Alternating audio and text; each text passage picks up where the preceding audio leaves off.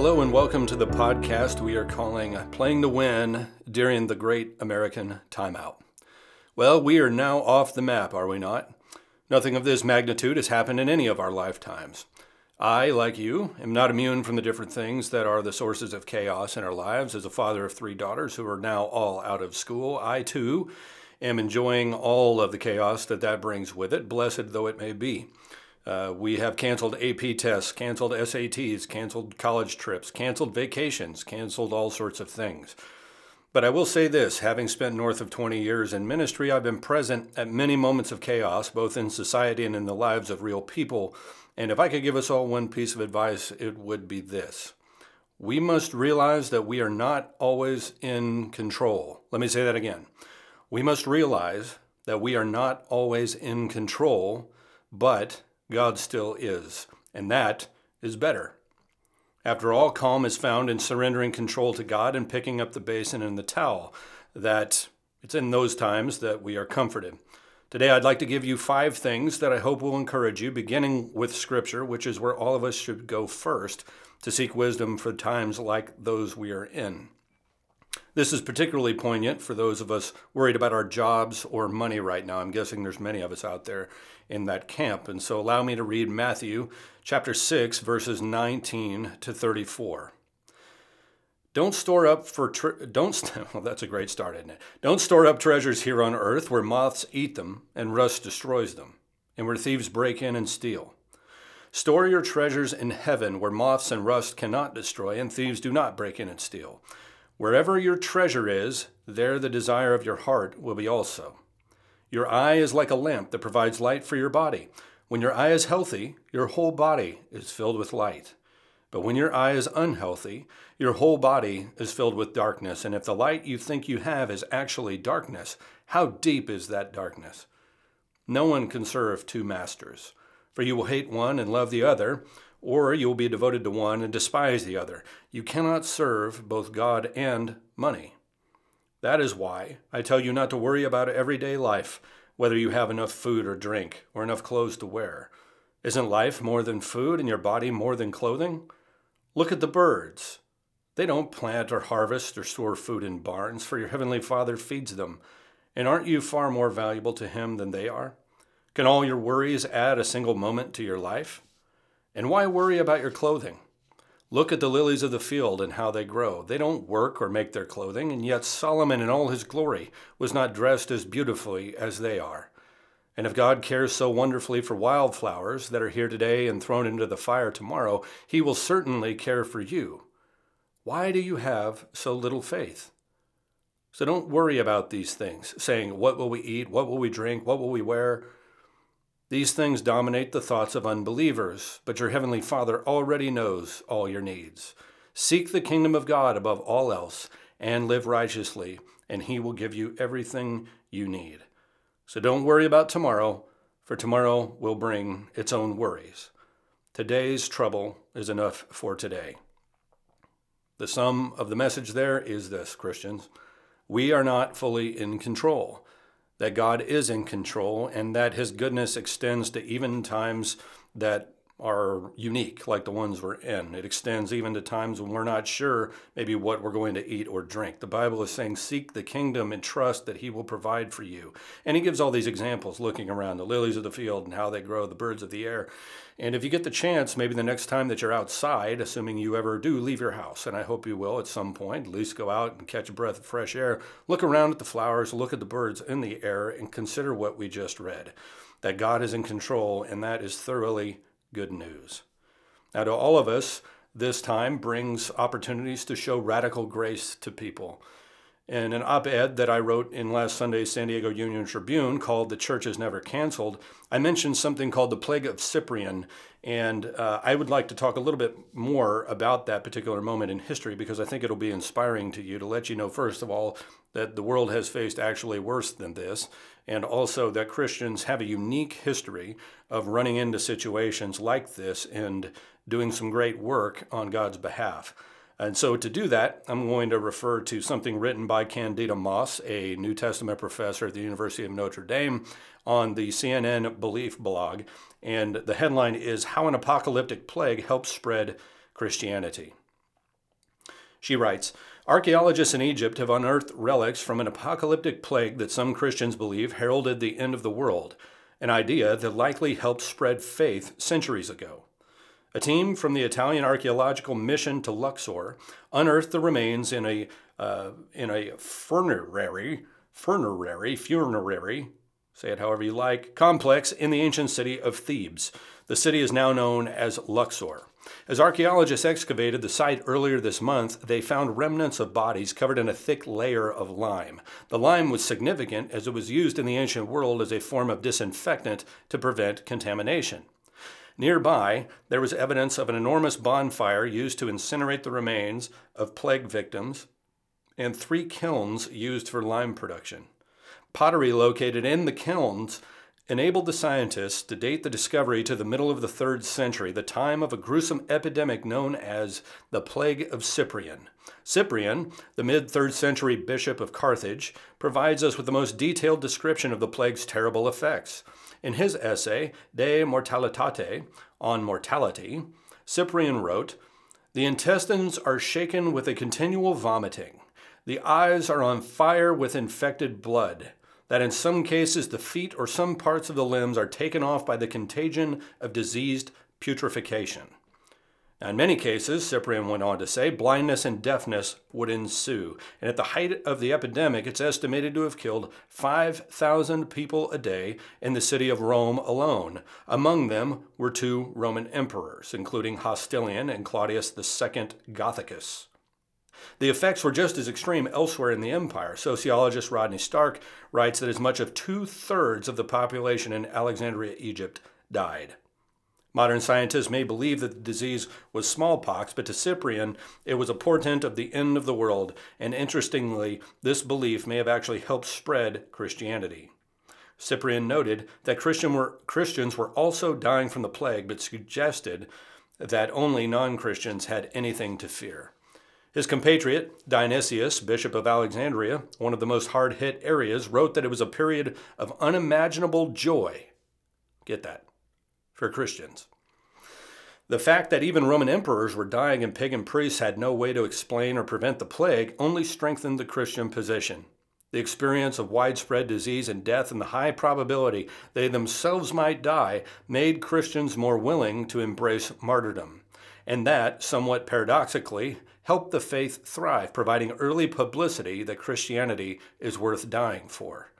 Add to this the fact that the epidemic coincided with the first Roman legislation affecting Christians, and martyrdom became both a possibility and a more reasonable option. When death is always around the corner, why not make yours count? As the martyr Apollonius is reported to have said at his trial, "It is often possible for dysentery and fever to kill, so I will consider that I am being destroyed by one of these." The harrowing images of putrefying bodies and burning pyres of corpses also influenced early Christian descriptions of hell and the afterlife, which were already filled with fire and brimstone. With the spread of the plague, these threats seem increasingly real. And now that hell had become a place on earth, Christians were increasingly eager to avoid it in the afterlife. The epidemic that seemed like the end of the world actually promoted the spread of Christianity. And I will add to that 2 things. First of all, that in that particular time, the Christians were actually being accused of being the ones who had spread the plague. And so they began to experience persecution. And at the same time, it was the Christians' willingness to go in and care for the sick at the time that actually opened up a great deal of society to their message at the time. Because after all, if they're willing to do this, what kind of crazy people would do this? So at a time when everybody was running around leaving that area at the time, the Christians were running in and caring for the sick. And that began the process of spreading the gospel around the world. I'd also like to bring to you today a story from just yesterday that I ran across that echoes this. It's much more modern day, but has some of the same echoes in it. The headline is "Priest 72 Dies After Giving Up Ventilator to Younger Coronavirus Patient in Italy." Here's the story. An Italian priest made the ultimate sacrifice, hoping to save the life of someone younger than him in a battle with the novel coronavirus. Don Giuseppe Berardelli. That is a very Italian name, is it not? Don Giuseppe Berardelli gave up a respirator that parishioners had purchased for him in the weeks leading up to his death. While it seems he may or may not have known to whom it would go, he gave it up in hopes of saving someone else's life. Quote, he died after testing positive for coronavirus, but also because he chose to sacrifice himself for another person, unquote, the site reports. Quote, John Giuseppe Berardelli renounced the respirator he needed and that his parish community had just purchased for him. And he did it so that the respirator could go to someone else, someone younger but ill like him, someone who he didn't even know, unquote. Berardelli, 72, had been archpriest of San Giovanni Battista Parish since 2006, the publication says, and he died on the evening of March 15th in a local hospital, where he was taken and hospitalized for health problems. James Martin, a Jesuit priest and editor of American Mag, shared his condolences for the late priest on Twitter. He wrote, quote, he is a martyr of charity, a saint like St. Maximilian Kolbe, who in Auschwitz volunteered to take the place of a condemned man with a family and was killed, Martin wrote. Let me read that again, because tucked in there is a story I wasn't familiar with. He writes of the priest who just gave up his ventilator for another. He writes of him, he is a martyr of charity, a saint like, and get the name here, St. Maximilian Kolbe, who in Auschwitz volunteered to take the place of a condemned man with a family and was killed, Martin wrote. Quote that comes to mind from Jesus is, greater love has no one than this, that he lays down his life for his friend. John Giuseppe died as a priest, a health worker from San Giuseppe Retirement Home told Italian magazine Ara Barara. That's also a very Italian magazine name. I am deeply moved by the fact that he, Archpriest of Cosnego, gave up his will to assign him to someone younger than he. Longtime mayor of Cosnego, Giuseppe Imberti, described him to the magazine as a simple, straightforward person with a great kindness and helpfulness toward everyone, believers and non-believers. Again, the words of Jesus come to mind. Greater love has no one than this, than that he laid down his life for his friends. So just like the plague of Cyprian, this priest dies, and just as it was spoken of the gentleman at Auschwitz, Christians gain a witness to the gospel by being willing to sacrifice on the behalf of others. And so whether it's sacrificing the ability to get together so that others might live, as we've done recently in our public gatherings, or whether it's doing something more concrete, as Giuseppe just did, I think God sits back and looks down on his people and is very, very pleased. Next up is an article in the Wall Street Journal. This has quite the title, from psychoanalyst Erica Komisar. It was published March 20th in the opinion section of the Wall Street Journal. The title is, Mommy, I Like Coronavirus. Here's the article, very brief. Mommy, I like coronavirus because I get to spend time with you. A patient of mine, a lawyer, quoted her son as saying, with schools closed, social events postponed, and workplaces empty, usually busy professionals find themselves at home baking cookies, playing games, watching movies, and doing arts and crafts to keep their children occupied. Some are surprised to find they enjoy it. As anxiety and fear settle over the world, there's a silver lining to this pandemic. In a self-occupied world, the coronavirus is making people reassess their priorities and values. Boy, that's the truth, isn't it? The U.S. is one of the hardest working countries in the world. More than half of all U.S. workers don't use all their vacation days, according to the U.S. Travel Association, and mandated maternity benefits are meager compared with those of other developed nations. America's productivity comes at a price, the emotional well-being of families and children. Maybe it takes a crisis like the COVID-19 pandemic to make us slow down and ask why we're so intense about work. Why do we need to go into the office every day? Is it so critical to be there by 9 a.m. when we could walk the kids to school and arrive by 9:30? Is an extra car or a trip to Disney World worth giving up precious time with our families, friends, and loved ones?